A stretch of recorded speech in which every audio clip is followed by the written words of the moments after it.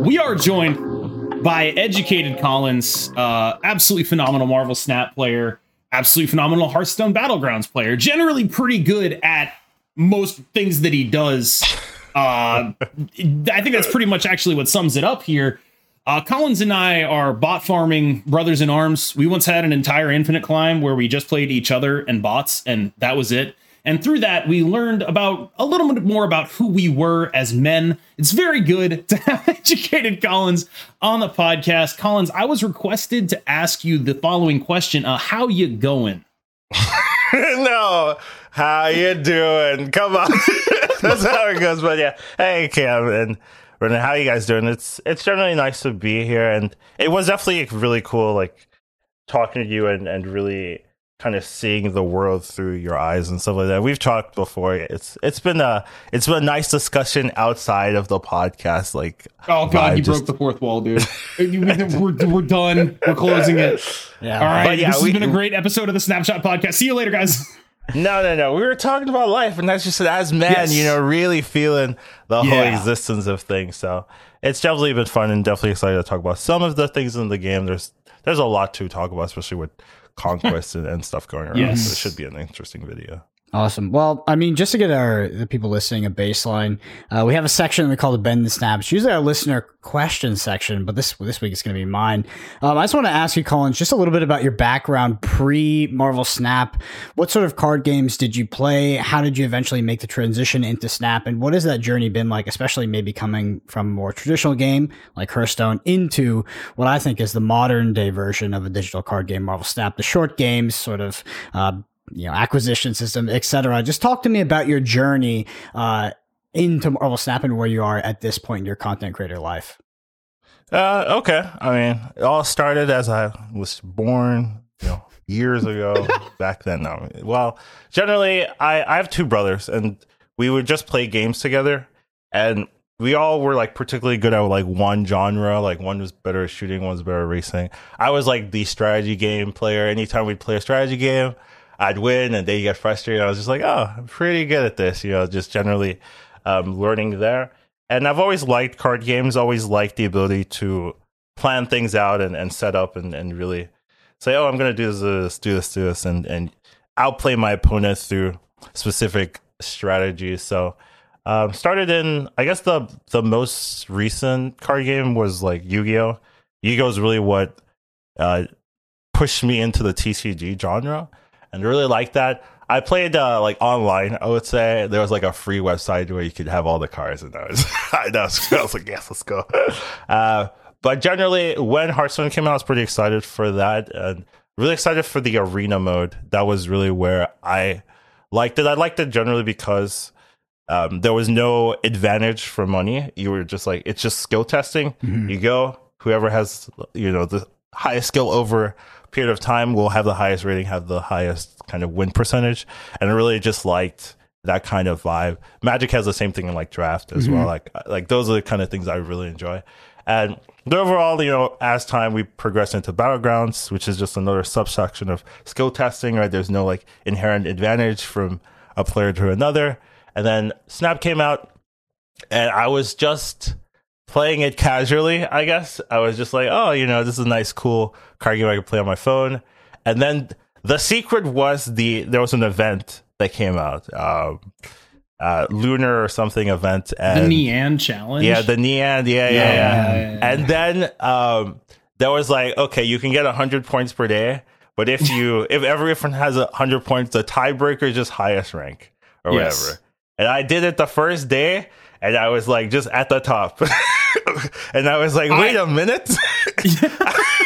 That's actually almost exactly what happened to me. I was just like playing, and they announced a leaderboard in the wave season, right? Right. Yeah. And I was like, okay, I'm on this leaderboard. I'm like 90th or whatever. And then I just like kept playing. I ended up being like 4th on that leaderboard, and it was just like, okay, I'm actually like good at this. Good. I get it now. That's exactly. I was like, wait a minute, I'm the highest ranked at it right now. I was like, oh, I should probably take advantage of that. Yeah. So because that's exactly what it was. Yeah, because of that event, I was like, okay, maybe I should jump into it or see where I go from there. And I decided, okay, I'll make a YouTube channel for it, make some videos like that, and kind of blossom when I saw all the support. So that's kind of my reasosoning. So shame that there's no more events that we really see, because it can bring people in. Man? Yeah. Like, are you sure? Because like I remember I looked at that event. I looked at that event and I was like, that is the worst thing I've ever seen. That event was pretty stressful, first of all, and also the last day I got really scammed, because the last day lasted for like 3 hours. At the middle of the night. They messed that up. And I was sleeping essentially, and I woke up and I was like, oh, I don't even get to participate. I did everything perfect for all the other days, did all of them, but because it was from like midnight to 3 a.m. or something. At the last day, I lose out on that reward. Obviously, the reward is a title, and I don't care about titles really. But the feeling of like, oh, I did like 99.9% correct, and because I was asleep that last 3 hours, which they didn't tell you it was going to be like that. They did not tell you. There was no communication on that. I think it's just something that they like kind of messed up internally in terms of the start time and the end time. And by the time they realized it was like, all right, well, this wasn't even like a real event anyway. Let's just move past it. It's like that. I'm pretty sure like it's a third party that really structures those events. So secondary and like fully, I don't think secondary is like fully invest in those events. I think they kind of delegate it off to a different group, and they kind of. It looks like it, because the quality is so bad on some of them. It feels like something. I just assumed that was because it was. I just assumed that was because it was on the fly, right? They were just like, it's the beta. Let's just like throw an event out there and see how it goes. And they did that a lot. There were a lot of like weird events that were just like, this kind of sucks. Yeah, I don't think it's a secondary team really doing that. I think it's a third party that kind of delegates it, and then they just like, okay, yeah, sure, as long as no one's complaining. But then people start complaining, and they're like, all right, let's take it out. Like, no more. I want to give people a bit more of a baseline in case they haven't encountered this feature in Snap. But I'm not sure. Are they? They don't do these things anymore, right? Like, no, they said they were stopping. Okay, so it used to be you could go into your your news tab on mobile, and there was like some sort of mini game for, I don't know if it was like the week or the month, and often they were like, it was usually like the month. Yeah, often it was like, go click this thing and you can generate this other resource, and then eventually maybe you'll get some tokens or something, right? And it was really clunky, and the animations like looked terrible, etc. It was weird. Anyway, they eventually came out with one that was the, like you said, it was like the Lunar Event Challenge, which was challenge. Exactly. So there was some rewards for this one, and there was a pseudo leaderboard. And like Collin said, the tiebreaker was your actual rank. So the people were tied because there was a max you could get every single day, and then you were actually able to see like a leaderboard, like, oh wow, I'm ranked number 1. It was just the worst designed event of all time, right? Like, if you wanted to have a matchup like where it's like, all right, why wouldn't you just do a normal leaderboard? Why would you split it up by earn 100 cubes, but you get double cubes for playing like the specific cards in your deck? And also, you can only get 100 cubes a day. So if you ever miss a day, you fall off the leaderboard, even if your rank is higher than the people below you. I remember, I think the 10th person in NA was like rank 119, which in those days, like, all due respect, like, there were people, I think I finished one of these seasons at like 615, right? Like, that's what we're talking about, right? And so the 10th person in NA was like 119. They weren't actually the 10th player in NA. They were just the 10th person in NA who was like, I'm not taking a day off. I'm getting 100 cubes every day. I looked at that event and I was like, there's no way. I'm not doing that. I'm not doing that to myself. I'm not going to do it. 100 cubes, right? Every day for, what was it, like 30 days? Like, it was, you had to be, you had to really want it to win the I was number 1. So I just wanted to keep that spot. Like, I didn't care whether there is a guy in my Discord, shout out, the Human Spider, I think, did it. I think Orkun might have done it as well. And just like, I have no idea how. Just I don't know where you summon the inner strength to accomplish. It's because you see yourself on the leaderboard here. You're just like, I want to keep that. That's how you do it, at least for me. Good, dude. Just gamers. Oh my god. Collin, you mentioned something. Hold on. Go ahead. Do you mind? I want to double back on something, because I thought it was interesting that you were just like always good at games, and I wanted to dive into something on that, because like, I was not, right? I would devote some time to playing these games, but like, I guess the way I would phrase it is, I don't think I was playing it in the right way. And so when I first started playing Hearthstone, I learned how to improve through like various people in the community. By the time I went from Hearthstone to Magic, I already had like a very good basis. I put myself in a position to improve again by putting myself in the center of a community of very good players. And that's how I learned, I guess, how to learn. So what's fascinating to me is not just that, like, it almost feels like you didn't have to learn that. No, I had to learn how to be good. That's not true. It's just that I learned early, and once again, I had two brothers, right? Very competitive brothers. Like, they're not bad players, right? So I was always testing myself against them as I was growing up. So those skills of like how to improve, how to beat other people that are also very skilled, right? It was ingrained as I was learning, playing against them, learning and matching up and like trying to beat them and get better. It was just at the point like I maybe devoted a lot of time into the strategy portion of games where maybe they kind of went a different path. So while I was devoting myself into that aspect of gaming, they were like still good, but they didn't have that drive to like really maximize everything. So at some point there became a gap, essentially, where like, oh, they couldn't beat me anymore because even if they tried, because I was still learning and still focusing on getting better, while they maybe didn't have that same push to like learn and master strategy games to the extent that I pushed myself to. So I was doing that early, and it still continued, right? As the pool got bigger, as I fought different people and better players, right? I once again had to keep learning, keep growing, and keep testing myself to keep progressing in that skill set. And over time, you just get better at like identifying what's good to focus on, what's not, and then there we have me here, I guess. So, what advice would you give to someone who is willing to put in the time but doesn't know where to start? Like, if you're like someone who's like okay, and you're like, I want to be really good.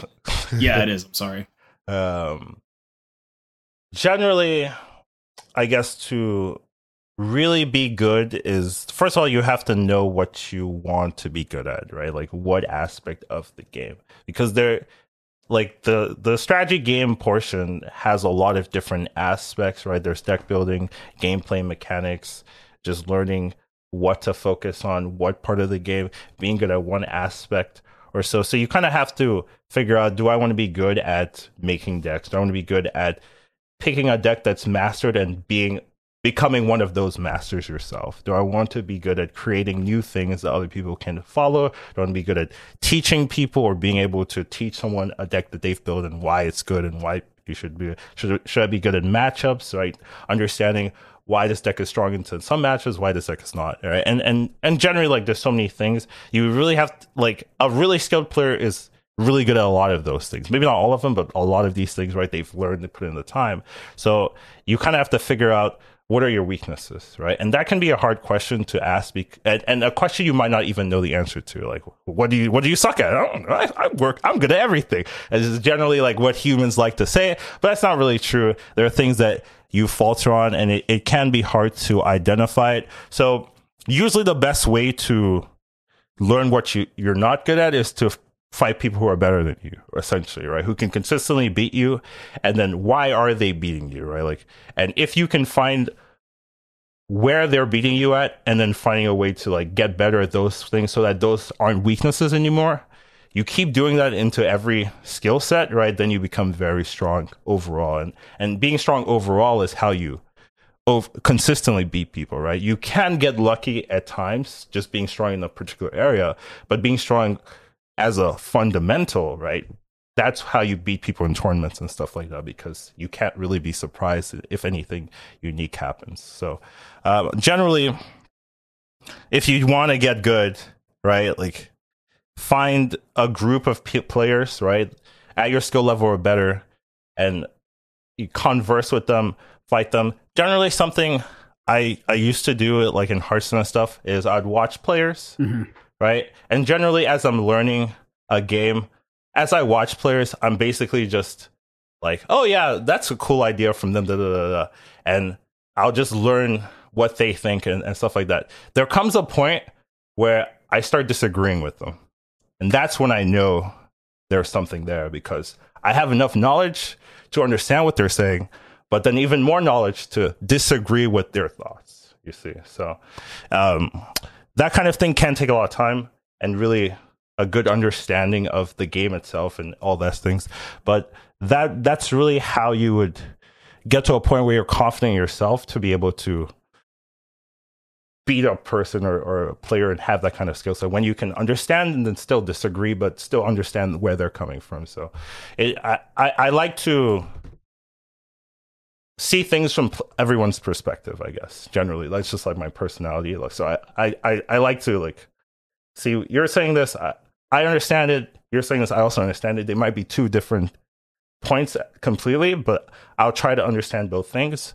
And I'll take that into games as well. As I'm playing someone, I'm kind of playing their deck as well as I'm playing against them. I'm just like, what are they thinking to beat me? And then I'll just like think the next step, right? And then if I'm doing right, if I'm doing that right, then they can't win essentially, right? Because if you're on the right thinking, level, I'm also thinking that. So I'm only going to lose if I'm not thinking what they're thinking, essentially. So they're good enough to like realize that you're doing that, put themselves in your shoes, and yes. But if they're good enough, then I also do that as well. Then you know that, and then you have to. Yes. So it's annoying, like as they get better, right? Then yes. That's how you start struggling, because it becomes like a whole mind game of like, is it just a flip, essentially? Like at some highest levels, like if everyone knows what's going on, it's like, well, if I go left and they go right, I lose. If I go right and they go left, then they lose, right? So what is it, right? Is it just a flip, right? Sometimes it's like that, but a lot of times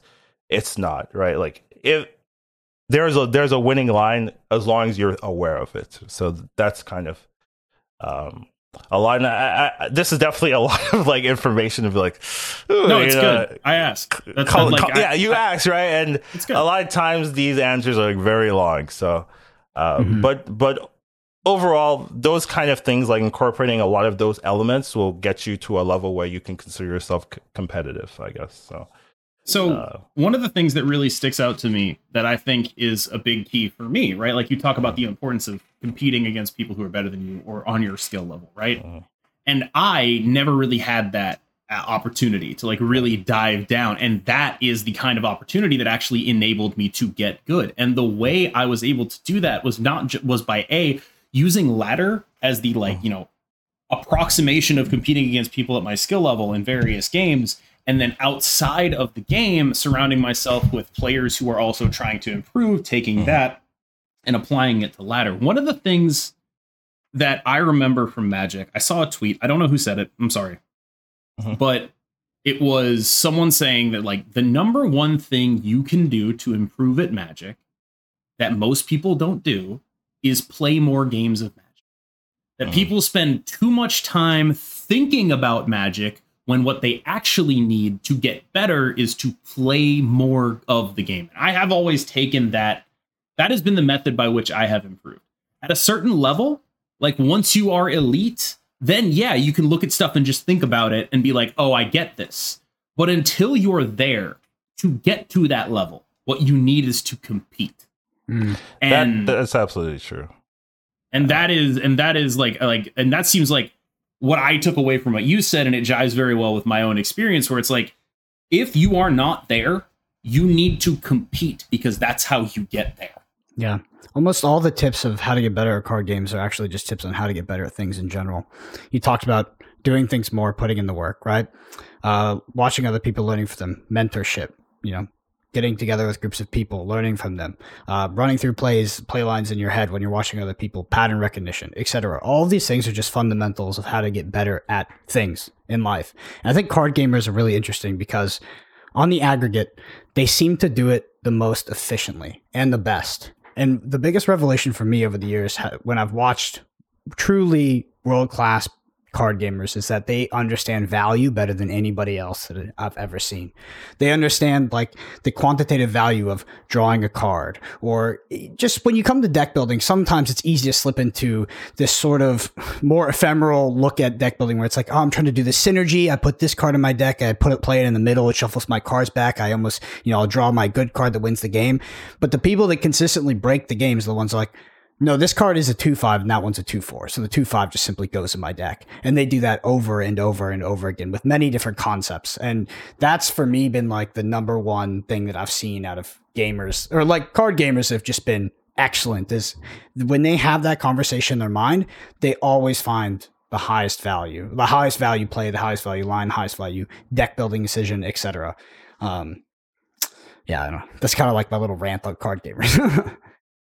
No, it's good. Yeah.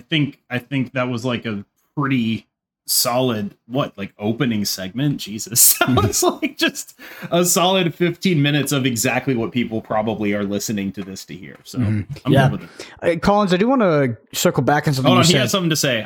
Sorry, I was looking down. What is it? What is it? I just wanted a little bit of follow up in the what you said about playing more games. So the rationale for that is that there's just too many novel situations in the game that you won't know if you don't play games. Like there in a course of a game, you might see like 500 different options essentially. And as you play the game, you don't know where those options lead unless you've seen them before. So as you play more of those options you try, and you get to see like, oh, this option led me to a victory. This option led me to a defeat. And if you watch games, you don't have that visceral knowledge of like, this leads here, this leads here. And you can watch a lot, but then once you're in the game, you're like, I actually have no idea what to do.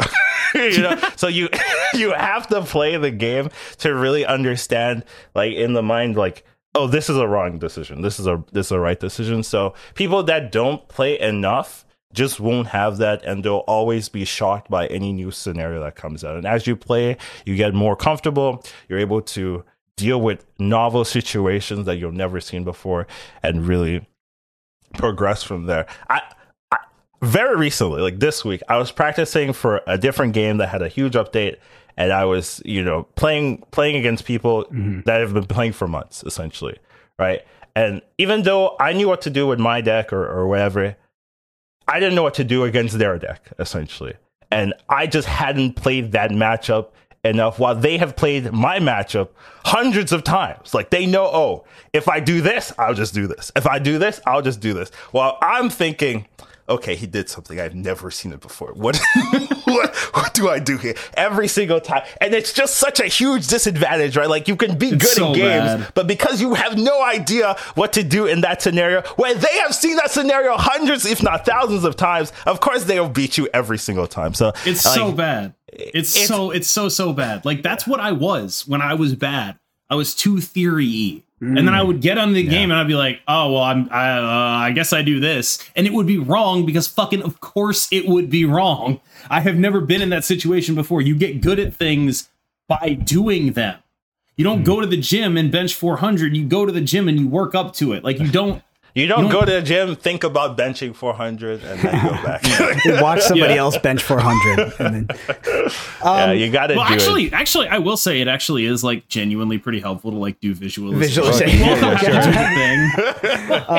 So we talk about playing, lots of games to get the reps, make sure, make the mistakes, sort of create those neural pathways so that you can make the correct decision in the future. But sort of a counterpoint to that, or a point that just, I guess, exists alongside this, how important are fundamentals and heuristics, and how would you sort of define those in card games? Like, how do you get this base knowledge that you can apply over sort of a large swath of game scenarios or situations, and then use that to your advantage, right? So you don't have to experience every single matchup. You just have this heuristic or set of heuristics so that you can make the correct decision more times rather than not. You mind if I take a swing at this one? Yeah, you go for it. I think that heuristic is not actually a heuristic. It's an understanding of context. If like, it's like what he was talking about with like knowing what's going on, right? You're not going to be, no matter how good you are, if you don't know what's going on, if you don't understand what is happening in the game, it doesn't matter how good your heuristics are. I mean, like, it'll matter to a point, but if you are seeing someone play a Thor on turn 3, and you don't know what that means, you're at a disadvantage. Like there's only so much you can do heuristic wise. Like, you can play well, but if you don't know what shit means when it happens to you, you're going to get rolled. If you see someone play Daredevil Electro and you don't know what that means when they're sitting there in the same lane, you're getting rolled. And so heuristics just give you the ability to interpret that information correctly and then move on from it. But without that information, without that knowledge, I don't think you get anywhere. The context is what matters. And the knowledge that the context is what matters is kind of what being good is. Yeah, that's a very good point. In terms of fundamentals, those things are things that translate across card games. Like what does this translate into value wise? What does this translate into on the board state as you play a thing? Is a 2/2 really strong? Is a 2/3 really strong? Generally, is a 2/2 in this game strong, or is a 3/2 in this game strong? You know, like does it matter? Those things will matter based on the game you're playing and like how everything compares to other things in the game. But the fundamental of like, oh, this is a good card. Oh, this is a weak card, you know, and why is it weak? Because it loses to this other card or this matchup. Those things context, though. You learn those over time, right? But like understanding like what makes a card good, that's the fundamental. Yes. Yeah. Yes. And using that to kind of guide the rest of your processes is something you have to learn over time as you play a lot of card games and things and see the similarities between each of them, you know, because like Hearthstone and Legend and Snap and DC or whatever, they're all going to be different, but they have those fundamentals of like, oh, this card is good in this game because of this, right? And being able to identify those quickly, right? Those are what gives you an advantage. Yeah, absolutely. Yeah, like to my mind, that is identifying context, right? Like Kitty Pryde, why is that strong? Because it's really big and goes well with other things that are really big, like Hitmonkey. What makes Kitty Pryde bad? The existence of Wave and Spider-Man and Storm, right? Like that's what I mean. We talk about like understanding context. That's almost exactly what I mean. Like being able to just look at a game and pick that up. Yep. That like to intuit that stuff. That's what like true masters do, and I am not one of them. Right? Yeah, but fundamentals don't care about Kitty Pryde or whatever. Like fundamentals is like, oh, you know, Thor is a good card because this can be a 3/10 if you have the synergy. You know, what's the likelihood that you hit this? Oh, it's probably good here. You know, like Jeff, you know, Jeff's a good card because you can go anywhere. There's a lot of lockdown in the game. Oh, lockdown's probably common. I guess this is probably a good card. You know, that kind of thing is where you look at it, you're like, oh yeah, because of these, this is probably good. Where you don't actually know if Jeff's a good card. You'd be like, oh, Jeff's really bad. Like 2/3 on turn 2. Like you need a 2/5, otherwise you're trolling. Shocker. Yeah. But you can think like, oh yeah, it sounds like good because of these reasons, right? And fundamentals help give you those like guiding points. And I think you can do a lot of context by comparison to find powerful cards, especially in something like Snap. You can look at sort of quantitative baselines like something like a 2/5 and be like, okay, that's obviously a powerful stat line because something like Lizards has a severely negative ability on it if your opponent does something, right? So if I can find a card that equals out to a 2/5 with no downside, I've sort of started to formulate a way of understanding what value is in this game and what sort of thresholds I need to be hitting to sort of break past these quantitative baselines of the game, right? Something like you could think about in the Sarah decks like Maximus, right? Like a 3/5 is pretty strong, right? But a 3/7 is very, very strong. Comes with a crazy downside. Draw your opponent 2 cards. Well, if I played on the last turn, it doesn't do that, right? Context by that's comparison. why Dagger is amazing. Like 2/10, like whoa, that's never see that before. Wait, you're being sarcastic, but I actually like Dagger right now. I mean, I'm being sarcastic. I actually like Dagger. I mean, like she's not amazing. Vulture's way better, and you wouldn't play her outside of the full move deck probably. But like, I like just having move payoffs. They're good. I do like Human Torch into Dagger into Doctor Strange. It's like, give me all of them. Yes, it's so cool. Collins, I want to follow up. They both have 2. It's so well designed. I want to follow up on something when you were talking about your background. A lot of the games you mentioned, you were highlighting a specific aspect of those games. You talked about YuGiOh. You were playing on the free site in Hearthstone. Specifically, you liked Arena because there was no sort of pay entry or pay to win, right. Battlegrounds, etc. I would, it begs the question when you come to Marvel Snap, it's pretty much the antithesis of that. It's the opposite. So how did you find yourself in this game, and how do you reconcile the card acquisition system that you're working with to sort of play Snap? Ain't that the truth? I was just kind of sucked in, I guess, and I had to come with the realization later on that maybe it's not inherently fair. Like, I love the the arena, the draft moding and stuff like that. And I definitely would love for Marvel Snap to really focus on a draft mode, but it's more like I came to this game because I saw an opportunity, I guess, like being number one and like having the YouTube do well and stuff like that. And I was like, oh, there's a place for me here. Let me push it. And then, I enjoyed the game as well, right? Like, which is also just generally good. Like, I like the game, so it's a lot easier to ignore, like, oh, maybe this isn't very free, like very like everyone gets the same cards kind of game, which you normally I do like to focus on. But it is true that like someone starting now, right, is going to struggle to beat a person starting like at the global release or anything like that. It is true, but I do think that Marvel Snap does have opportunities for people to have an edge. So something that did happen was I started global release, right? And there's a lot of these beta players, right? And I'm playing the game, right? And it's not like I'm not fighting these beta players, but I still ended up being number one, like regardless, right? Even though I was fighting people that with Thanos Galactus didn't have any of those. Still don't have Galactus actually, but generally didn't have any of these like very strong options at the time. But I was still able to make it work, and that encouraged me. I'm like, oh, if you have enough skill, you could probably still do it. But sorry to cut you off. I just jumped in there. I'm sorry. I actually like being cut off. Beta. You like? Okay, sure. I'll be happy to do it. You're on the right podcast if that's what you like. So I was number one coming out of the beta, and I had like really unlucky card acquisition. And for those who don't remember or know, in the beta, the way card acquisition worked was it would get further and further apart. There were no caches, right? And so it was just like, okay, you'd get a card every 4, and then you get a card every 8, and then you get a card every 12, and then you get a card every 24, 48, 96. And so what that meant was if you didn't high roll in your early part of pool 3, you were just like totally screwed. So for example, I didn't get Sarah until like collection level 2000 something. Yeah. I didn't get Death until collection level like 2700.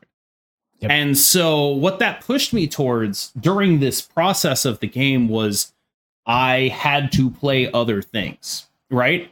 And so this ended up being like a little bit of a blessing in disguise, because it's actually where I got my start in content creation. I made the original Destroyer deck, and I made the original Bounce deck, and I posted paste bins of them on my Twitter. And that's what I had to play. Into like people doing Sarah, but with Ghost Rider that cost 3 and Lady Sif that cost 2 and America Chavez. And that was what they would do as their Sarah payoff back in the day. And so it's like, that's like, you can get it done. It just is harder by definition. And I feel like you actually I feel like you're understating the disadvantage that you were at, probably because you had Zabu Darkhawk. But if that wasn't the initially, meta, I didn't. I didn't, right? So, but like if that wasn't the meta, then I feel like you would have been in a really tough spot if you weren't able to get to that in time. And I worry that like a lot more people are in that tough spot now. I do agree. Like I did get lucky-ish, right? Especially that meta, right, where I got the Darkhawk, right? So that was like, oh my god, maybe the best card to have at that time. But generally, the other seasons, I didn't have Darkhawk, right, and I still was able to hit Infinite and stuff like that. It generally took me a couple of days each time, and then I had to keep going from there. But I do think maybe the number wouldn't has been as high, right? Like if I didn't have it, but I could probably still find something to do that could have worked, right? Yeah. But I do agree, like players are getting better. Like hopefully it's like not my, I mean, maybe it is my fault or so, but like, but generally the fault of the content creators. Players are getting better and figuring out what to do. So it's harder for new players to be able to find something that doesn't get like blown out, right? So yep. There is that issue. You have to be able to figure out stuff, and I'm good at like figure out deck builds and ways to like get the biggest advantage if I need to. So I was using that to climb, right? Just finding decks that could get 12 Qs consistently. So if you don't have like all those skill sets, right, then you might struggle even if you're a good player, especially in the meta. So that is definitely true, especially now that if you're starting now and you're fighting into like 5,000, 10,000 K collection level people, you're really gonna struggle. So yeah. I think it's important. Like I ran into someone because of the way the new infinite matchmaking works. I ran into someone playing Khazar Zoo. Yeah, me too. And it's like, are you guys serious with this? I know. I almost lost to them, by the way. Shout out to them. I did get there. I would have been so mad if I actually lost to Khazar Zoo. But like, it's just tough because like when you look at something like Khazar Zoo, fundamentally what it's doing is like mostly a worse version of the bounce game plan, just lower points. You still lose to wave, right? Like you're still you're even more vulnerable to Killmonger, and it's just like it sucks. The thing I think that sucks is that a lot of players who are looking to build their collections are put in a position where they have to play a bad version, not necessarily a bad version of a better deck, but a deck that occupies the same metagame space as a better deck, but less efficient. Suboptimal. And that's what I feel like is the thing that bothers me the most about the way the current system is set. I think, like Collin said, it isn't inherently fair, but I do think it is important, even if you're at a disadvantage, to try and not let that disadvantage define you, right? Like there is still room for innovation, for deck building, and to adapt, right? Like it will happen in Snap that if you are not at the highest collection level, that there will likely be a deck that comes out in which you are missing one card, and maybe it's that you just have to sub out one card for a suboptimal choice, or maybe it's something like a high evolutionary where you just don't have that archetypical card. There is room in the meta of Marvel Snap to innovate and to deck build to try to limit or make smaller that disadvantage you may have for collection level. And while that is not the end all be all and the answer, I do think that some players fall into the trap of hyper focusing on their disadvantages due to card collection. Yeah, I will say that the first season after passing 600, I think that like that's when your MMR, like back then, I don't know if it's exactly the same, but that's when the MMR opens up. You can fight anyone. That was maybe the hardest season I had, right? I just started, didn't have any pull 3 cards. Well, I had like 2 or so, and I kind of had to fight people who were playing Thanos, Galactus, those type of deck builds all day, and I definitely felt the disadvantage there the most that season. I did climb, like I did get to infinite, but it was noticeably harder than any other time I've ever played before or since, and it was just like it did feel frustrating, like to lose to Thanos every time, to lose to Galactus, and it's just like I don't have an answer here. And I had to make my own decks, but it was a noticeable like even I was like during that season. After that season, right, and I had more tools, and I think that was like Zabu season, stuff like that. Like it was a lot better. But that season, I did feel that new player struggle of like everyone has everything and I have nothing, and I can climb, but it's a real grind. It's a real, like I'm doing a lot of effort for measly cubes every time. I've got a thought, right? I want to get a true or false from both of you. Right now, the best thing to do if you are a budget player is to buy High Evolutionary. True or false?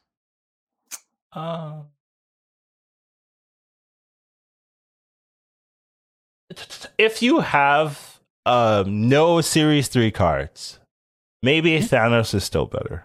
But if you have if you have Wasp, basically, Yeah. then you have Wasp and Hulk, and then I'll say go get High Evolutionary. So that's basically the thought process I have right now. Because like today, the day we're recording, I played a deck on stream that was just like High Evolutionary and like 5 cards that go with High Evolutionary, and then just like Shang-Chi and Rogue and Wave. And it was just like, oh wait, this is really good. Like this is actually just like really good, completely competitive. If you're on a budget, obviously it's not cheap to buy High Evolutionary, but it's probably the most cost-effective thing you're gonna do. Highest EV that you could, EV choice in terms of card acquisition you can make is buy. You could say that High EV has high EV. Exactly. Well, what consideration would you add into that equation that High Evolutionary might not stay at its current power level for the foreseeable future, let's say 1 month timeline? Would you consider that at all?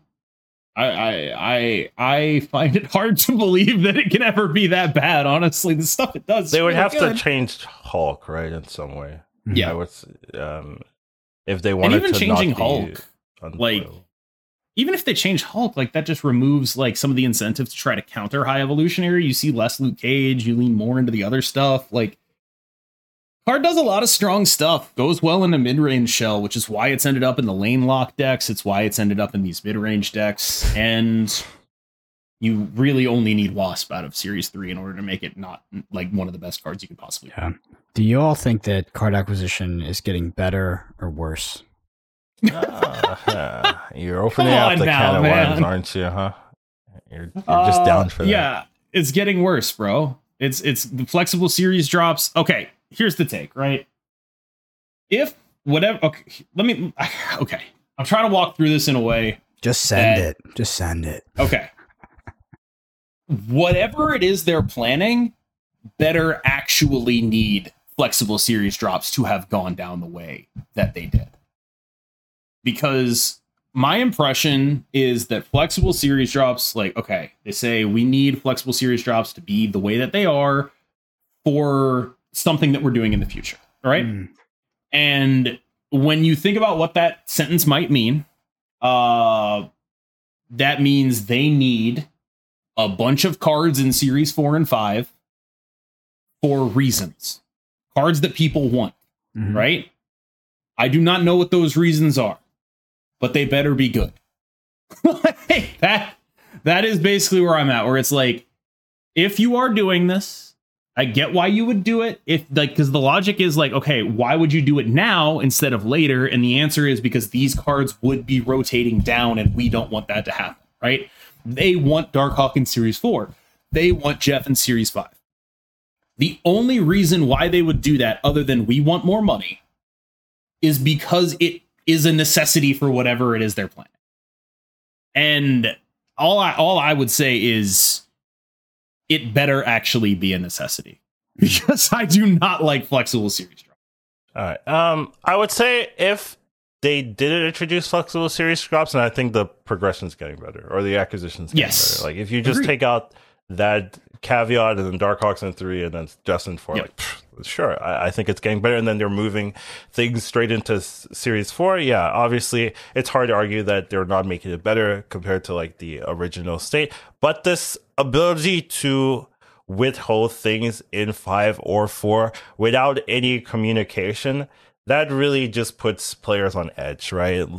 Players get very used to things. Like you give them something, they get used to it, and then you try to take it away, they hate you forever. Like you're not getting it back on their good graces unless you do something to return that favor. So that's essentially what's been done with the series drops, and the no communication's definitely been bad.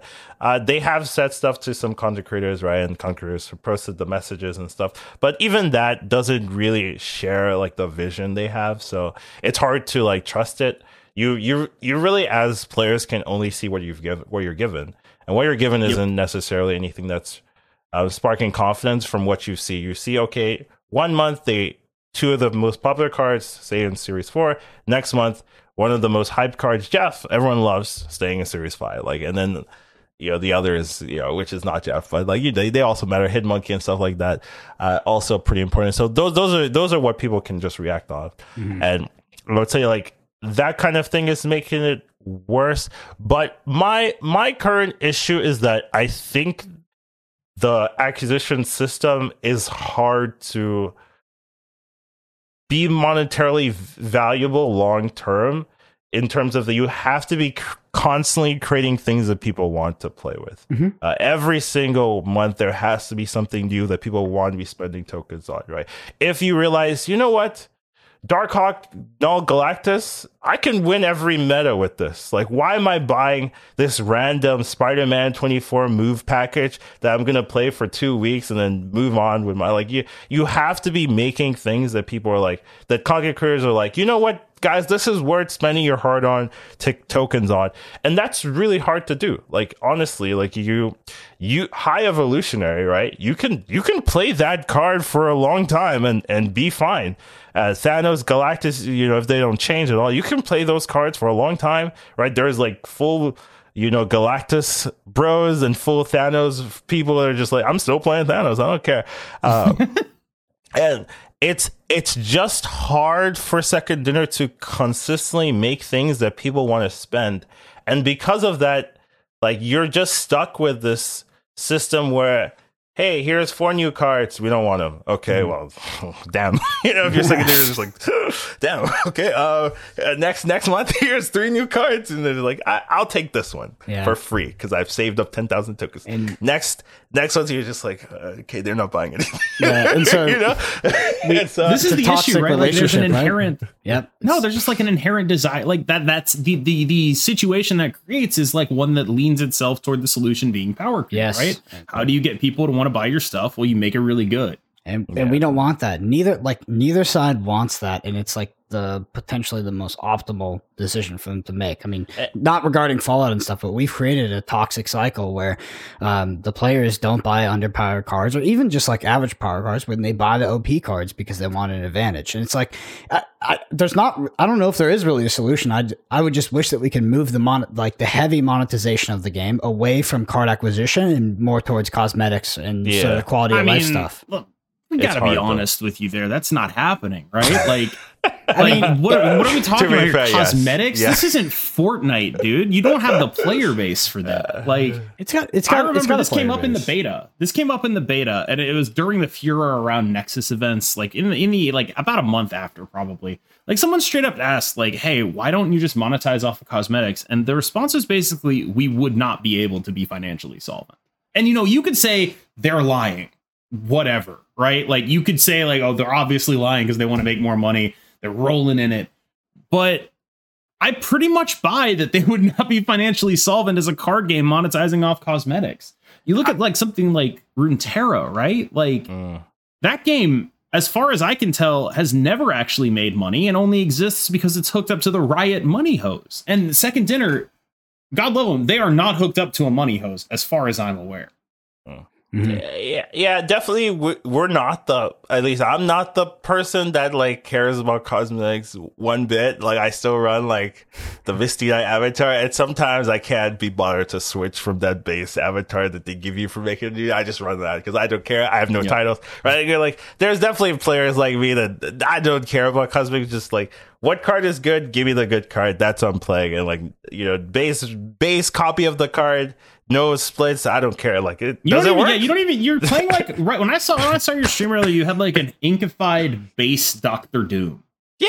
Like, just not even doing anything else about it. Just like base inkified Doctor Doom. No like, because boosters are free.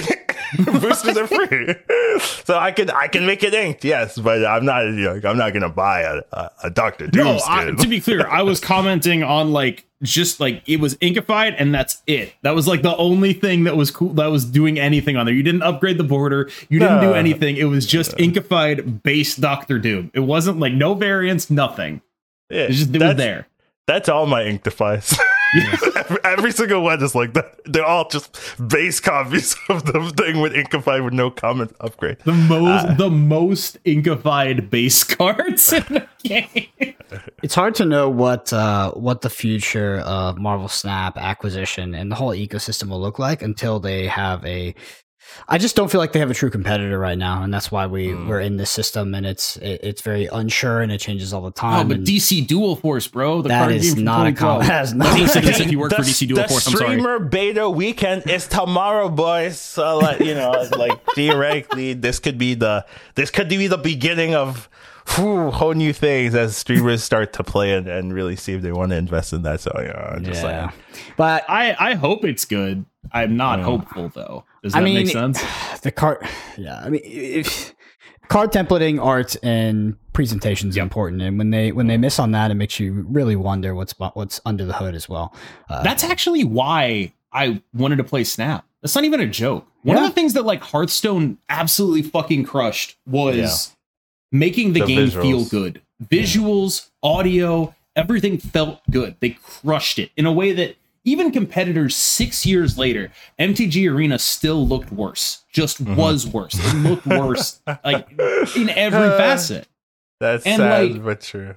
It's 100% true. And like when you look at even like Legends of Runeterra, it has a lot of polish but no pop, right? Like it's just dry.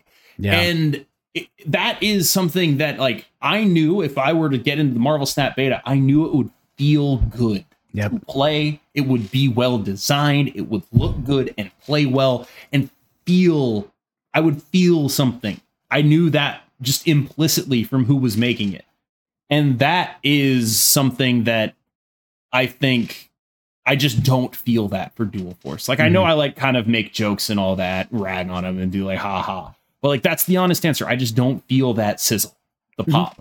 And it takes a lot for me to want to play a game that doesn't have that.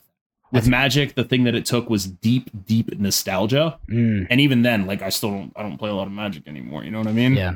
It's pretty rare in, especially in this sphere, when true innovation comes along. And Marvel Snap definitely pioneered true innovation when it came to card presentation, cosmetics, right? I mean, I don't know why it took us 10 years to realize that throwing a gold border on the same art is not a fucking cool version of a card. It's not, right? The alternate art, like this, ways to distinguish your cards and make your collection feel unique so that you can empathize it is something that players want. And Marvel Snap absolutely killed it. They still need animation. I'm telling you, they're dropping the ball. Imagine if your cards actually animate themselves in a reasonable facet. Like, come on, you can do so much. You're talking like YuGiOh dual disc style.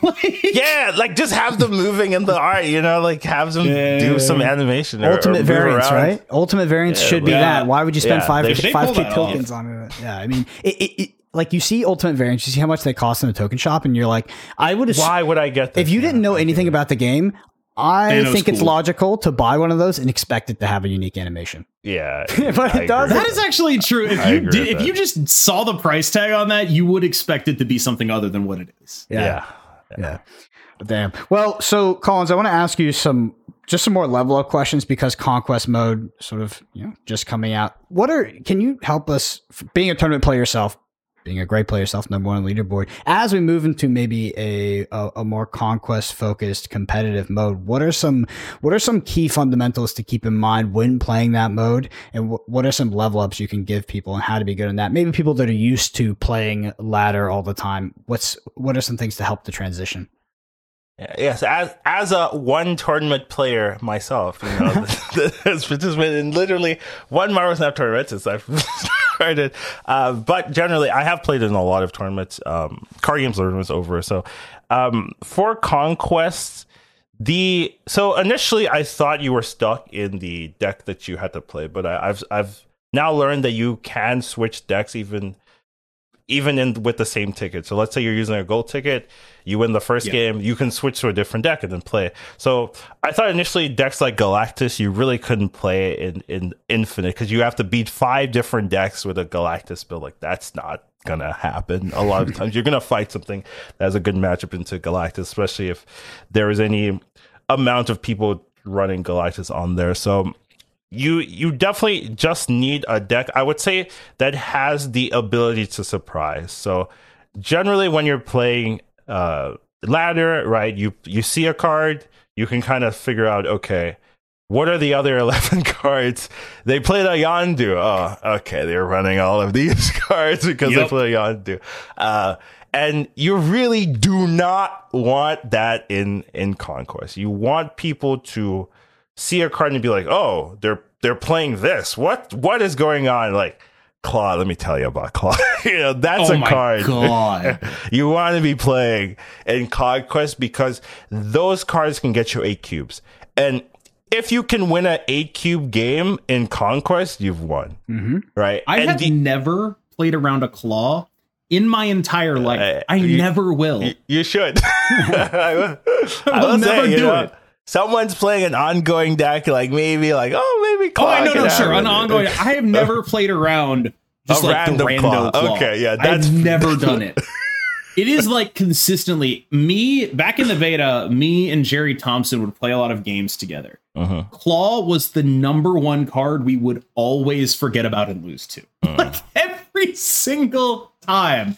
It was just like, okay, we're playing around every single card here. We're good. And then Claw shows up and we're like, oh my God, we forgot to play around the Claw. Yeah. So that type of card can really mess with you. Scarlet Witch is a card I like a lot, right? That can really win you a game, win you an 8 cube game where like, oh, what can win me this location? Oh, Scarlet Witch can do that. Claw can do that. Omega Red was a card I used to use that could win me random games. You want to set yourself up where your opponent is confident in your board state, and then you can hit them with, oh, this is actually a ton of things. Now, you can do that by last turn playing a ton of cards. You can do that by last turn playing a surprising card. You can do that by last turn messing with their cards in some way, right? So like Valkyrie could be something where they're like, oh, nothing beats me. And then they're like, oh, Valkyrie hit two 12 power cards. I guess I forgot about that. So you don't want to have a deck that's predictably quickly, right? Because you're going to be playing multiple games. If they can predict your deck list, like, oh, these are the 12 cards you're going to be playing, it's going to be very easy for them to leave in the right moments and then stay in the right moments. So like something like you're playing a Lockjaw deck that doesn't have like any tricks to it, and you don't play Lockjaw in 3, and then they snap you, and you're just like, I guess I have to leave. Like, they know what I'm doing. Like that also happened like in Zabu meta, right? Where someone would snap and then play the Zabu. And then it's like, oh, I guess they won. It's not correct to snap and then play the Zabu, because they could also be playing Zabu. What is correct? Yeah. You play the Zabu, and then if they don't play a Zabu. Yeah. Right. And you don't want to be put in those situations in Con, because you want to make sure that you have something to do, that you can always think about it. So flexible decks also something I like a lot. Like that Darkhawk, that Zabu Darkhawk, Death, Random Lock, like that's like a toolbox deck where I have a lot of options, a lot of matchups where, okay, they're running this, I've got a Green Goblin. They're running this, I've got a Death. They're running this, I've got a Shang-Chi. They're running this, I got an Enchantress, right? So a lot of decks, I have matchups. I've got a Killmonger if they're playing Thanos, blah, blah, blah. So those type of decks are pretty powerful because they work decently well in a lot of matchups. They're harder to pilot the downside, where you have to be knowing what your win conditions are in a lot of matchups. You have to know, okay, this matchup, I need to make sure my Killmonger is going last. I need to not have priority. I need to make sure I'm focusing in this aspect of the game. And that's what matters. The rest of it is like filler, but really making sure that I got my Killmonger and it's set up in a way that it always triggers and kills their Nebula and blah, blah, blah. Those are the things that matter. So you do need to have a large knowledge of the game and a large knowledge of the meta game to really be good with those type of decks. But those are the ones that you can really just say, I'm running these all 5 in infinite queue, and I'll win every matchup or blah, blah, or at least I'll have a chance, right? So Galactus like doesn't really do that, where it's like, oh, they're playing paid shit, they have debris on 3 every time. Not fun for you, right? So it can be hard, but there's definitely a lot of decks that can do well in Conquest mode, as long as you're aware of it. I want to ask you about a game 1 strategy in Conquest mode. Would you ever consider game 1 completely unknown decklist, unknown opponent? Would you ever play out minimal cards and with the intention of sacrificing the cube in order to get information on your opponent's deck, asymmetric information where you get more information than they do on game 1? Not necessarily. I wouldn't lose the game, but I would maybe hold my key piece. Like, you know, I wouldn't play my claw essentially on the first game, because that's the AQ card, you know. Like, I'm not, you don't know I have a claw until you're losing AQs. You know what I mean? So I'm not gonna like win a game because, well, I might like. This is like high level stuff where like I'm like very confident in conquest mode. I've played a lot and like, oh yeah, like I'm not going to be giving you my claw information turn one, that kind of thing. But generally, you know, I'm still going to try to win, but it's good to read the opponent. So it can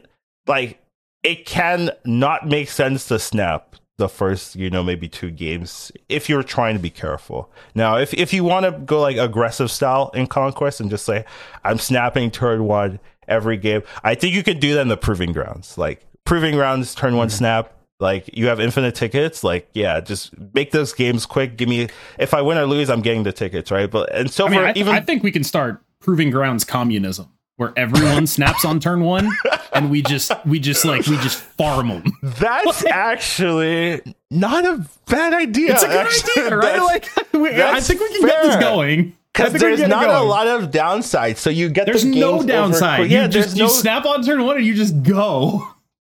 I can see that actually. Yeah. Silver modes a little bit, but I can also see that once you get into gold, like then we're serious more. Like no communism here. I want my wins. But definitely the first one has no fee. So the more games you play, the more tickets are going to be in the pool for people to use. So having them go quickly is actually pretty powerful. So that's definitely true. I do think that Proving Grounds ticket system is pretty generous, right? Like you can just play it and like get a lot of tickets, but the real aspect of conquest mode comes once you're in gold. I think once you really have to win 3 in a row, then you're really like, oh, is my decisions correct? Does this matter? Then you really have to make sure you are using your resources correctly, the knowledge that you're withholding for your opponent, and the knowledge that you're going to use to, you know, get those cube wins or just outplay your opponent generally. Those are more important. But definitely the earlier stages with the free tickets or the silver tickets, those you can definitely be a little bit less specific or less what's the word I'm looking for? Try hard. Yeah, you can just kind of casual it and still do well. In essence, it's really when your lives are on the line, you have to win 3 in a row or more, that you really have to make sure that the decisions you're making are correct. Yeah, I have a question for both of you. In current modern Marvel Snap, what's the biggest difference between a good player and a great player?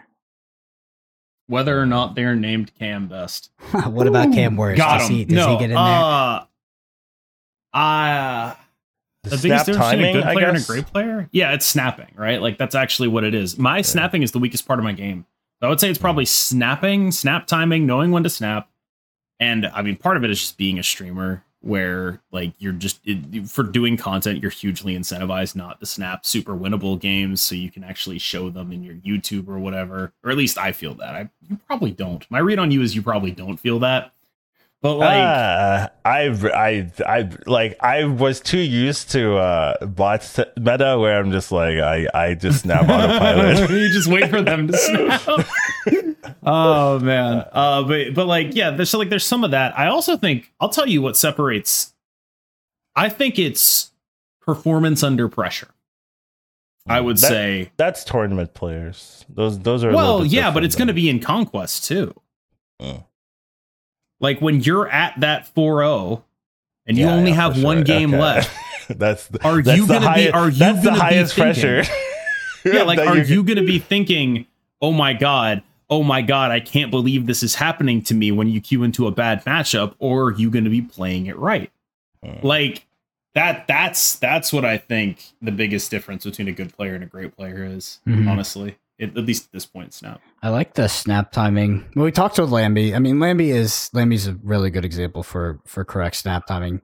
But as soon as you perceive I think if you ask Lambie, he would say he's actually like more aggressive than most. So yeah, but I will throw that out there. We talked about this already earlier in the podcast, but understanding what your opponent's deck can do, because in Conquest you have a larger sample size of games, and understanding what your deck is trying to do, what your game plan is to win the game, and snapping when you perceive advantage via your hand early in the game, and when you perceive disadvantage in your opponent's hand. You talked about it with Lockjaw, right?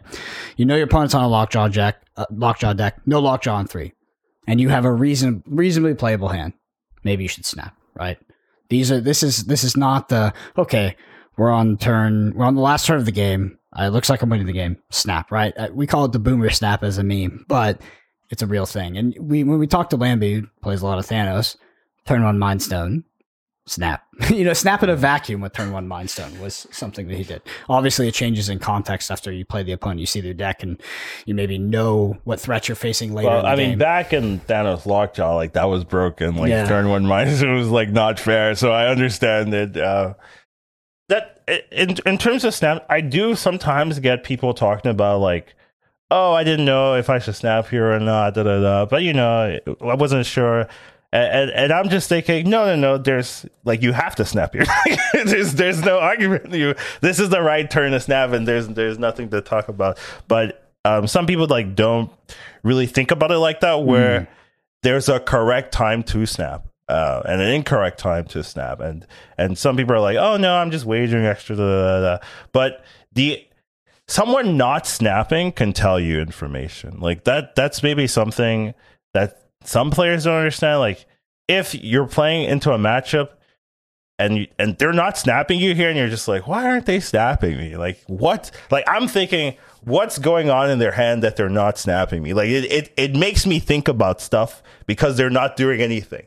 Right, and I don't know if a lot of people are doing that, where your opponent does nothing, right? Where like one player might not be thinking about anything, other player might be like just like thinking about their own game, and I'm thinking, why aren't they snapping me here? What's going on in their deck? Like I'm just like, and that's something you have to be adding into your gameplay, because there is information in what they're not doing. Snapping is a tool that you can abuse, and then you can also learn from their actions of whether they're snapping you here or they're not snapping you here. Like I really don't like that if your opponent snaps and you've already ended your turn, you can't like unend your turn and start. Oh my god, dude! This is it's a good thing you are on the right podcast. I have complained about this since forever. Before there were even tournaments. I think I complained about this. I want to say I've been complaining about this since like the first episode. Yeah, of the like when Barrow was we were playing Deathwave. Like the fact unironically that you are in a game built around going fast. It's literally called Marvel Snap. The optimal play is to go as slow as possible. It's the stupidest shit on earth. I can't tell you how many times I've been in a battle mode and had a friend that was playing with me or just watching. I was streaming to them, and they're like, I'm not so sure how I'll be feeling right now. Okay, I'm gonna wait till the end of the turn. I'm gonna snap them for the last second. It's like, I'm just gonna put them in a battle. I hate it. I want to highlight something you said, which is you have to snap. And I think a lot of people will hear that and they don't think about snapping that way, as in like you have to. There's a trap of falling into snapping when you're close to 100% to win a game. And I think that you need to understand when your deck is doing its thing, right? And you have to snap. If you perceive your opponent's deck maybe having a clunky start, not doing the most powerful thing it can, and you see, your turns lay out over the next couple of turns, and your deck is doing the most powerful thing it can, you don't have a choice. Even if you have a 30% or something to lose, you have to snap, because if you're not snapping those hands, you're snapping no hands. And if you're snapping no hands, why are you playing that deck? That is exactly true. So in the tournament I played, there was multiple times I go into this matchup thinking their deck is way better than mine. What am I doing? This little yellow jacket random death, I can barely play it in a lot of scenarios. I can't really win if I play normal. So what I have to do is, if they give me any advantage, I'm taking it. I'm snapping into any advantage, even if I'm not favored, because if I play it normally, I won't ever win. They will always find a better scenario for me. So when you are disadvantaged, you increase the variance. That's what you do. Yeah. When you have an advantage, you decrease the variance. Basic, this is classic. If you're worse, you want more random outcomes because they're going to enable you to overcome your bad matchups. If you're better, you want less. Yes, for sure. And you just have to know your matchups as well. Like, I go in like, oh, their deck should beat my deck, so I'm not going to play it normal. I'm any variance that's bad for them, I'm gonna pressure them. Maybe they leave, right? Like, there's always that fear of like, maybe they don't want to play for double cubes, they might just leave, and I get that extra free cubes. I must have won like 4 8 cubes, like not like an 8 cuber, but like over the course of the round, like I got an extra 4 cubes from just being aggressively snapping into like slightly disadvantaged scenarios for them. And you have to do it in the right window, essentially. So if you snap on 1, right, and your opponent doesn't leave on 1, they always get to play till turn 6. Mm-hmm. They always get to see the rest of the matchup and then figure out there. Now, if they stay on 1, right, and you were strong on 2 and 3,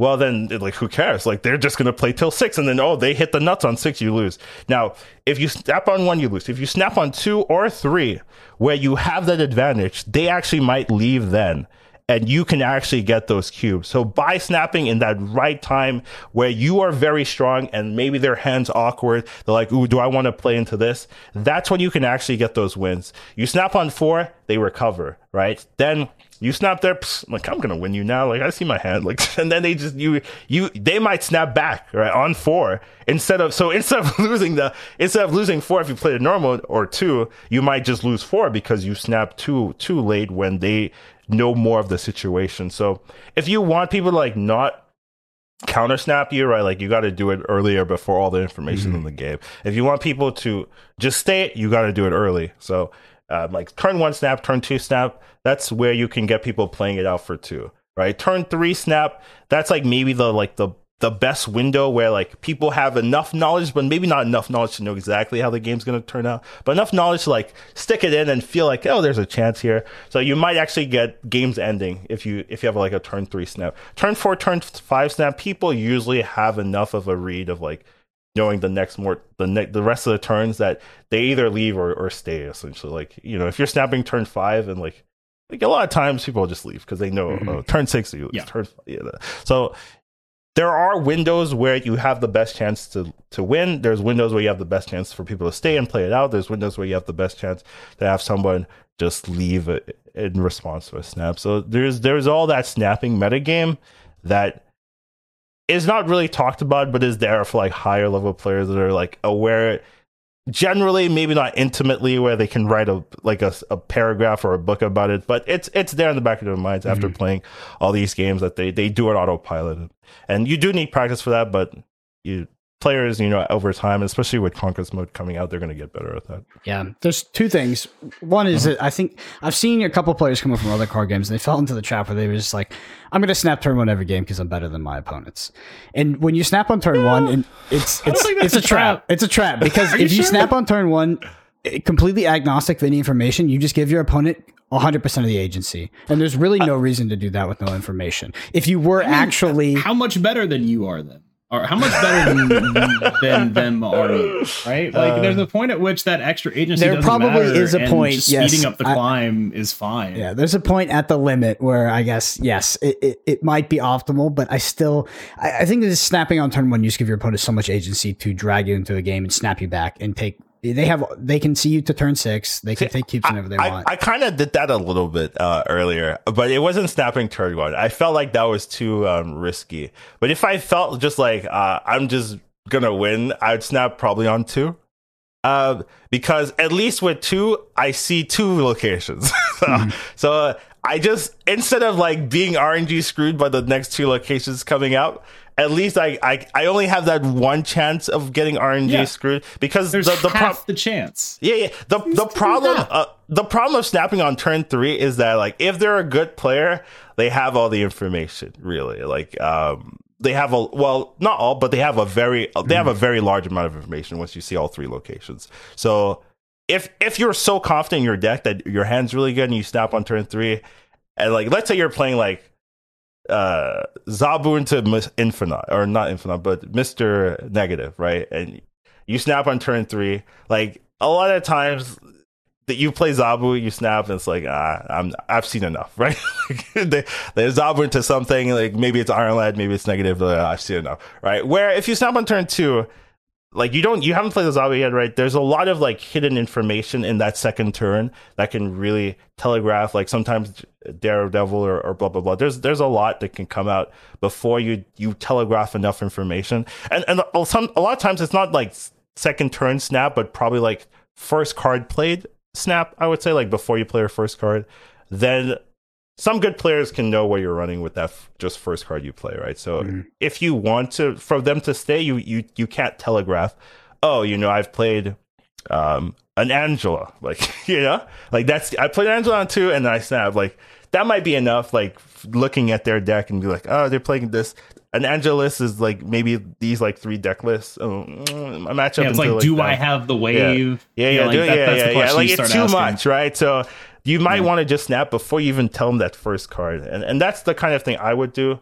Like it's maybe like I'm better than them. Like I'm not, like I'll just do it first card. The weird stuff is like I've played nothing for 4 turns and then I snap.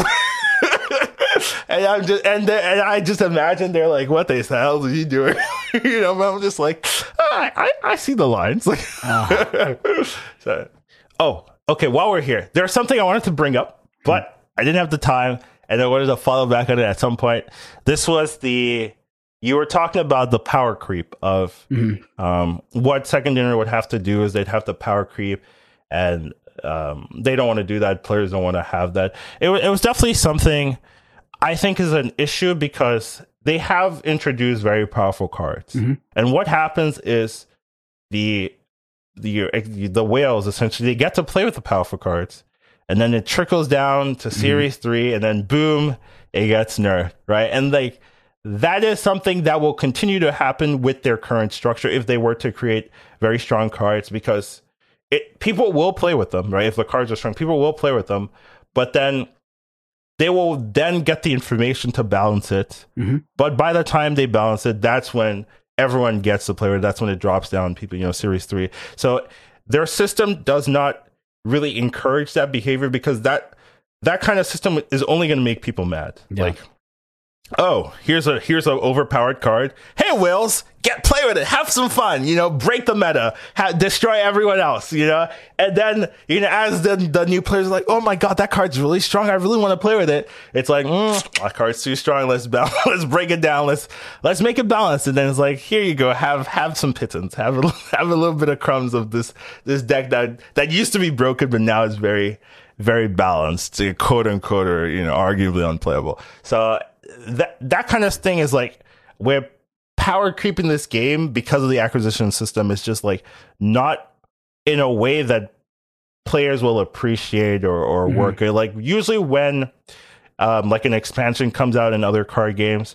everyone like really gets to play with it, right? Like everyone, here's an expansion, here's all the broken stuff, all together in the same rarities. Maybe like the broken card is a higher rarity than others, right? But you can still get it, right? Or you can use your resources to buy it directly, blah blah blah, right? Here it's like, oh, here's a broken card, 6,000 tokens. I don't have 6,000 tokens. Well, some people do. So they get to play with it. So it's hard to really have a system where there's cards people want to play and it's balanced, and the power creep isn't just destroying like how people feel about that game over time. So it's a hard thing to balance. That's why, like, when I talked about this flexible series drop, I didn't have a solution, because they've put themselves with this acquisition model in a hole, especially because they've given everyone lots of tokens, right? They changed it where it used to be only people that completed Series 3 had a lot of tokens, and they were like, oh yeah, everything. Now everyone really has like a reasonable amount of token generation, so you can't take that back. Like, there's no way you can be like, you know what, too much tokens, let's dial it back, maybe we'll cut it by half, maybe they can't do that. So you can, but only if you give ridiculous actual card compensation, right?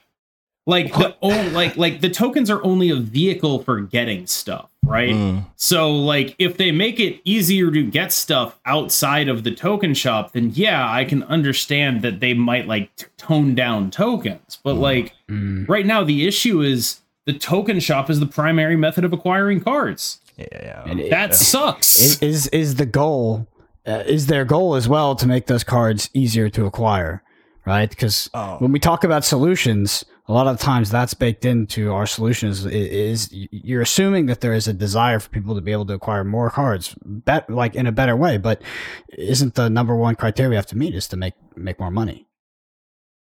Yeah, that's another thing. Like, if you were to cut out the token shop, you would get a Series 5 card every 10 months. One series.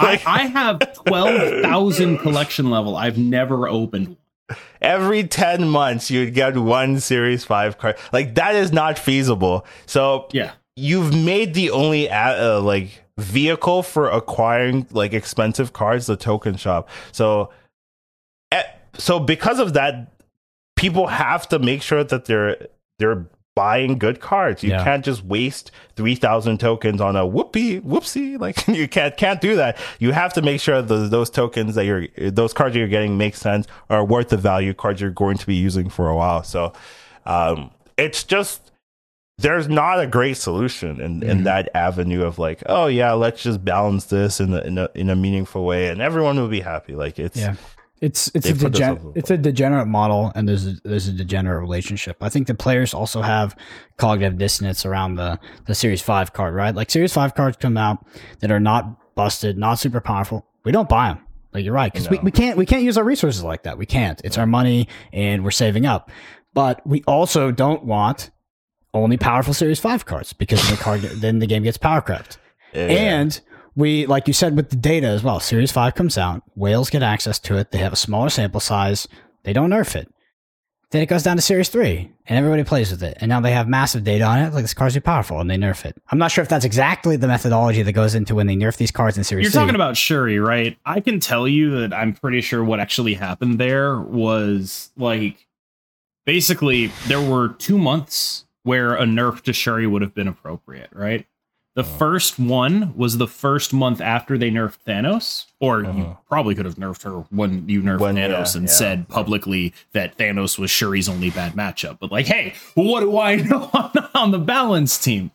But like that month, the next month, when instead of nerfing her, they hit like Red Skull or whatever, that basically guaranteed that she was going to be nerfed the second she hit Series 3. Because it just, once that happened, that one whiff had that knock-on effect, right? One whiff in their balance cycle can result in something like that, which I genuinely do believe was just like a tragedy of optics, right? They definitely whiffed the balance on that mistake, but I don't think they were like, all right, well, Shuri's going down to Series 3. It's time to nerf her, guys. Yeah. I don't think that. It's just like the way the balance is designed and how they get their data.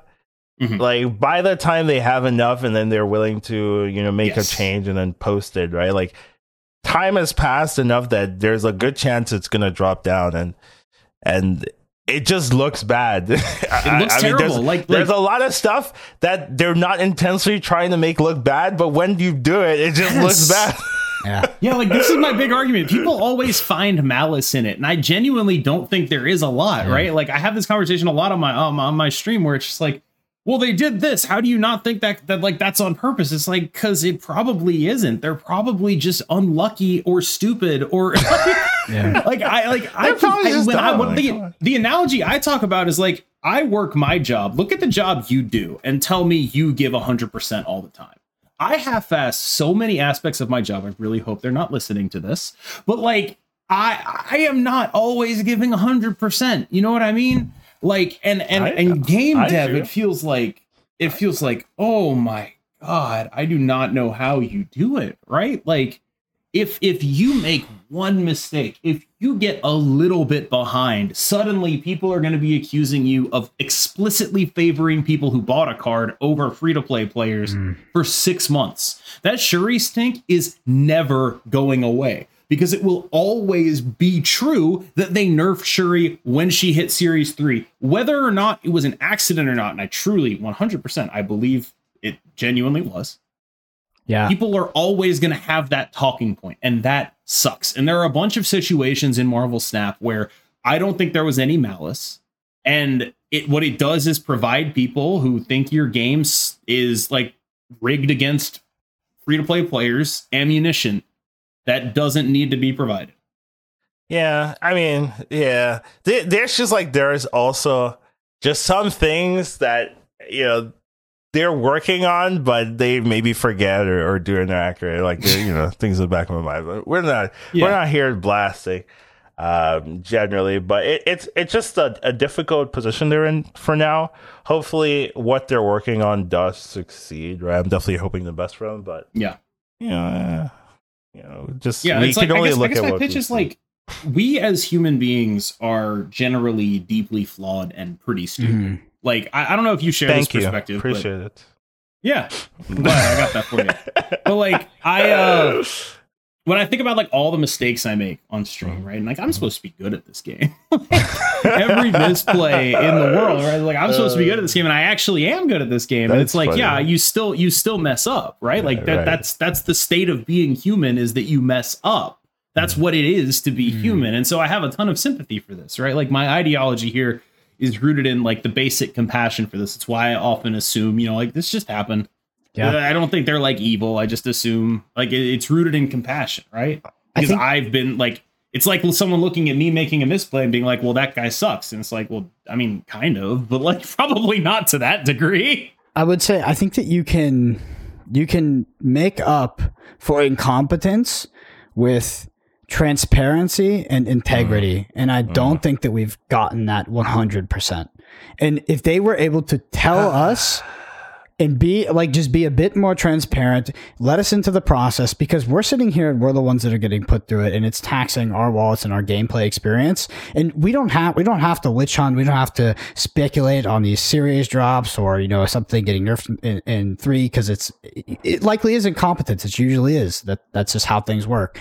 But I think that incompetence might even be like a strong word for it. Yeah, it could like, be. honestly. But I think that they could do a lot by being more transparent and more vocal. The issue with transparency is like, if they were transparent, it's like, well, this makes us more money. Like, yeah, you know what I mean? You really. I also think the issue is like, how many people are actually reachable, right? Like, there are a lot of people who just aren't reachable and will not be happy. That's fair. That's also fair. Like, when you talk about being transparent to win people over, I always wonder about this. Like, I think there are situations where that would have helped. I think telling people Darkhawk wasn't going to drop in advance would have been very helpful. Would have been helpful. I think that's like one of those few situations where it's like, you know, you actually could have communicated this better and it would have really mattered. Yeah. But I think kind of the rest of it, where it's like, no, the issue isn't that they didn't communicate it. The issue is that the thing they're doing is bad until proven otherwise. Like that, like the most recent flexible series drops, right?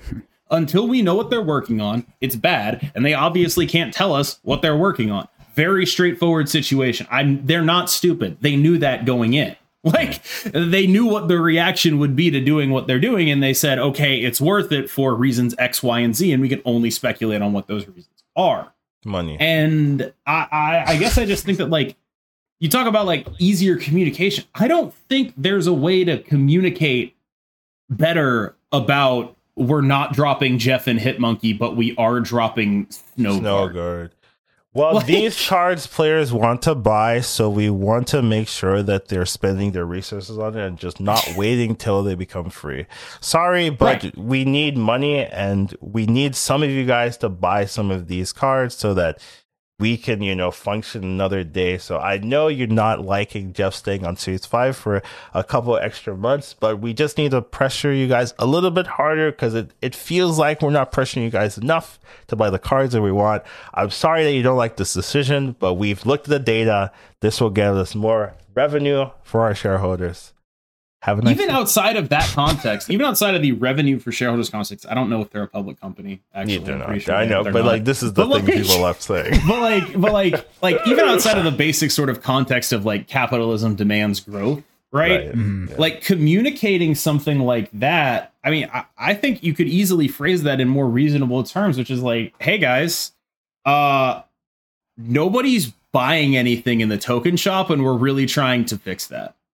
And this is our first step towards a solution to the fact that nobody buys anything in the token shop. And there will be other parts to this. Right. And it's like, and they're like, all they would have to say is like that. And then there will be other parts to this solution, and they will benefit you materially. Like, just tell us like, hey, something that comes along with this will help you. This is not just this, it's more than this. But I don't even know if they can say that. Another thing that does happen is sometimes they will talk about negative things that they're doing in a positive light.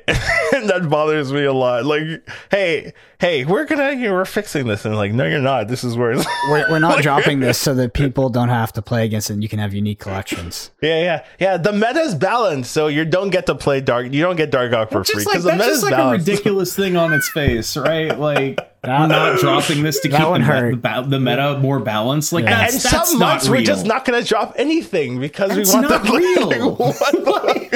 So that's the integrity piece, right? Where that's the piece where it's like, please don't do that. Like, you can tell us you're working. Do not do that. Do not mention the phrase "some months we may never drop anything." Take that out of your copy. We can like, they can tell us, hey, we're fixing it, we're working on it, stand by, and we're standing by. Like, but please don't say stuff like that. Sitting. Because when they say stuff like that and they try to paint something that is extremely negative in a positive light, it just feels like they're scamming us and they think we're idiots, because it's like that's not real. Like, it's just like, that's not a real thing. We know that's a lie. And I think that's those points are the key missteps that they've made, is when they've sort of treated their audience like that, because it just feels disingenuous. I think, once again, I am somehow in the position where I read more good faith into Second Dinner than everyone else on this podcast. But like, I have good faith. I have to critique that. I just think it's here's my basic read, which is they are trying really hard to make this thing sustainable. Yeah. But because Nexus events flopped and they were the original plan for the game, they have effectively been backdooring the economy during the game's existence. Yeah. So the fact that Nexus events flopped, they had to take it all the way back to the design phase, design an entirely new economy, and then now they're seeing the problems with that economy. Like, the fact that the game launched on the expected launch date, despite the fact that the economy was just like, we took it apart. Yeah, the whole thing it was based on, was and there's hardly any features entirely in the game. Like, I mean, we've talked this before. It feels like you're playing an alpha. Effective launch date. Yeah. It feels like they're paying back that debt right now. Yeah. Because they launched it at that time, now they're in a position where their live game does not have an economy that they're happy with. Yep. And that is, I think, mostly due to the token shop, right? Like, the token shop system is set up such that people are going to try to hyper optimize for it. And that means not buying stuff that is bad. So one way to solve that would be to release more exciting cards. Another way to solve that would be to incentivize people to go and get these cards. And they announced those quests, right? That's one way of creating like additional churn. It's like a rebate for buying the card, right? You get a little bit of your stuff back. People were mad at that. They were stupid for that. That's actually like a pretty decent idea. If you assume that the problems are people do not want to buy cards, then I think that you need to figure out, okay, how do we make people buy cards? A rebate is like the world's oldest sales tactic, and gamers reacted to it like it was like the most manipulative thing on earth. Well, I think they don't like it because it's like, oh, the people that are already buying cards are just getting the benefit. Where if, I don't have tokens, I'm not getting anything. Everything. Every change to make the shop more accessible is only benefiting me more than it is you. Like, I don't care that Darkhawk didn't downgrade. I have him. And I'm also getting the benefits of flexible series drops in that these cards are going to cost 3,000 for me, just like they're going to cost 3,000 for you. Mm-hmm. Every one of these changes that they make to increase accessibility actually disproportionately benefits the whales, because the things that they take away are things that we already have. I have this. I have Jeff. I have Hitmonkey. I have all this stuff. I don't suffer from this. I benefit because I get Spider-Ham and 2099 for 3,000 tokens and in my Series 4 boxes instead of actually paying 6,000 for them. And I think that's the thing about flexible series drops that really sticks with me is like, hey, they probably shouldn't have made a system that actually only helps the people that are already ahead. Seems bad. That's hard. That's hard though, right? Like in terms of the whales, will always find a way to like take advantage of any system you add in there. Like that's their whole design. Like, oh, you've made this better. Well, I'll just take a little bit off the top. Like, it's just get a little piece here. I'll be first mover advantage. Like that's the whales every time. Yeah. So yeah, it's hard for them not to get a benefit. That's just I think that's the nature of the beast, though. Like that's something we have to contend with. It's all about mitigating that advantage and the disproportionate disadvantage to the players that aren't deploying that capital. Right? It's bridging the gap because it's just going to happen. It's a for-profit company. It's a game that wants to make money. The people who spend money are going to have some sort of advantage. Not if it's a literal competitive advantage, but some sort of efficiency advantage. They don't have to spend an amount of time, etc. That's how these games work. But I think the main complaint with Marvel Snap is that the gap feels too big right now. It feels huge, massive, gargantuan, like too much to deal with. So we just have to minimize that and bring people closer together and realize that the reason why this game is good is because it's a card game, and card games are supposed to be relatively balanced, and we want to be on a relatively equal playing field, and we don't want a game that's pay to win. So just take us. I don't want to win because I own cards. No, we don't. Like, I want to win because I'm better than you. I can guarantee all of the spending data points to the opposite. That people just want to pay to win, and it's not the case, right? There's a critical maximum that's reached when a game actually becomes pay to win and people stop playing it. But there is some sort of dopaminergic activity when people buy a card and they have access to it and they're dunking on people and other people don't. And on the opposite end, when winning feels good. When you lose to a card that you don't have, it feels terrible. Yeah, losing feels bad. Yeah, we gotta fix. I honestly think that like so much of analysis of like this stuff could just be split into that. Like people are mad when they lose, and then they're happy when they win. Yeah, but the solution to that issue, which a lot of people have tried to solve in modern gaming, is exactly what has killed gaming, which is trying to reduce any sort of negative feelings that can happen from competition in a competitive PvP based game. So, like, I don't know. At this point, we're going down a rabbit hole. I do think that Second Dinner does regard this as a definitionally competitive game because, like, how could you not, right? Like, literally, the whole game is a play button where you fight somebody. But you have a unique collection, and you have these cool cards and arts, and it's a collection, KM.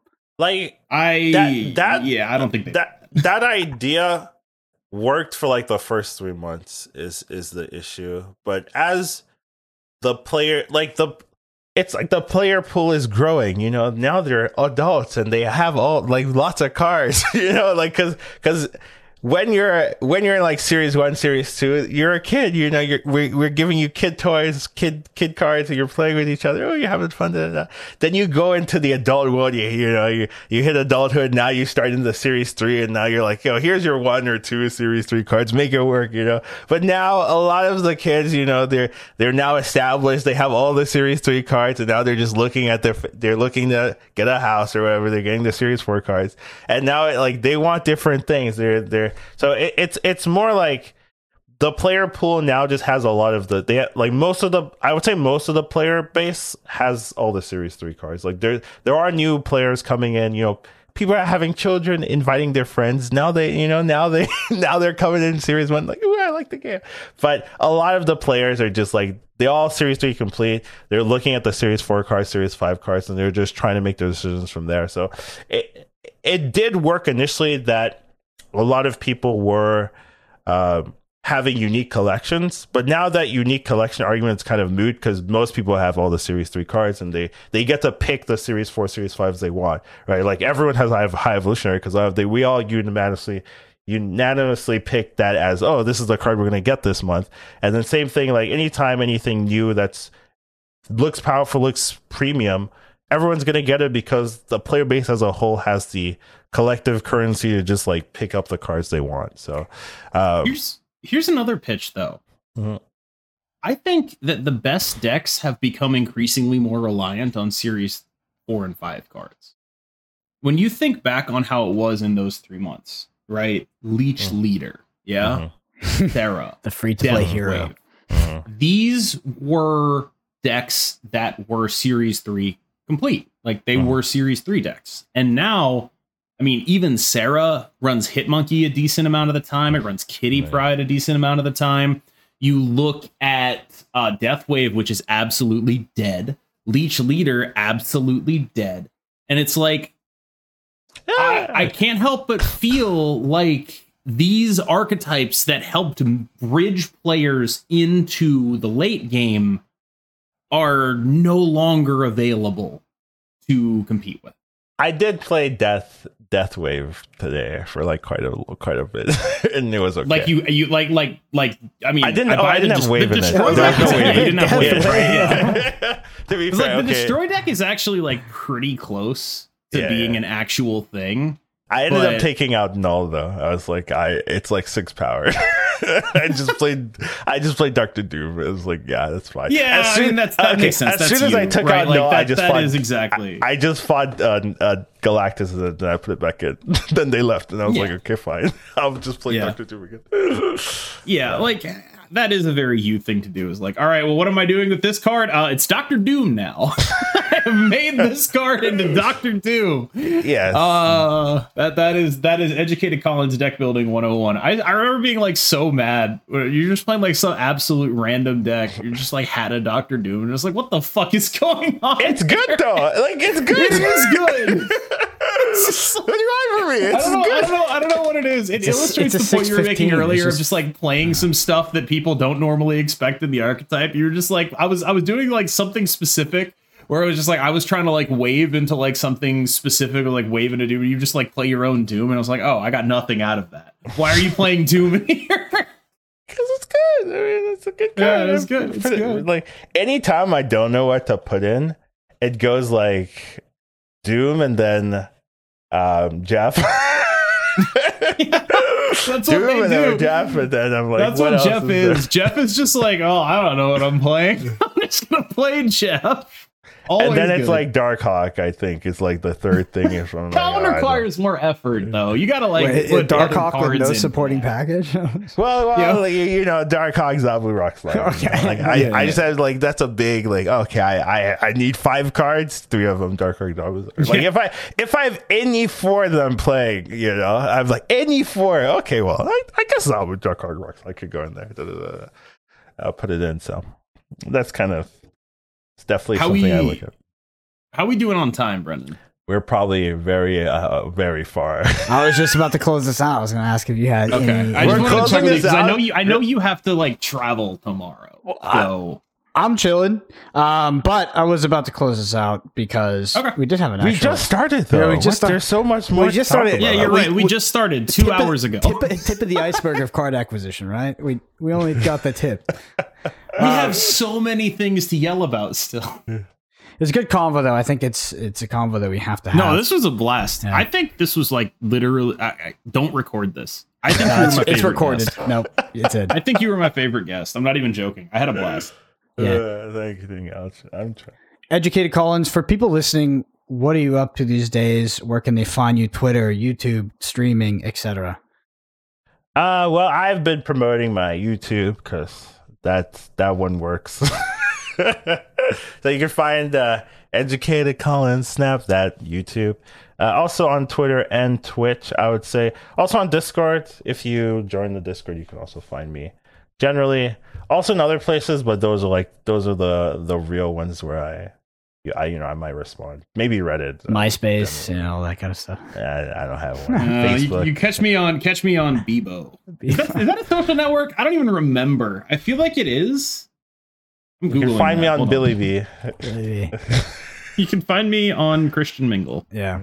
Well, we did have a review come in this week. This is from All Freaking Names Be Taken, Yo.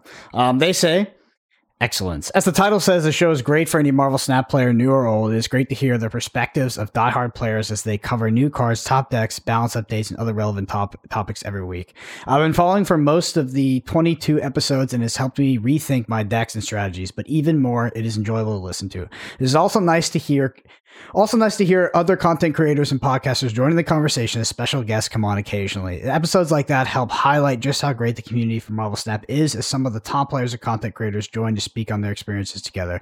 They often discuss everything from new and upcoming releases to the grassroots tournaments they've all been a part of as competitors, or took the role of organizers for. I could say a lot more, but instead, this was a planted message. Yeah, but instead, I'll just say the show, give the show a chance yourself. If you enjoy it, hit all 5 stars like I did and write them a review. Even a short one helps podcasters in multiple ways, but perhaps the most important is it keeps them motivated to put out content. Everyone likes how their work is appreciated. Keep up the excellent work. Also, keep an eye out for my IG. Keep an eye out for me, IGN Visionary. Hope to see you all in the future. Yep. So that was my someone using a review for a plug. Yep. That's so next level, dude.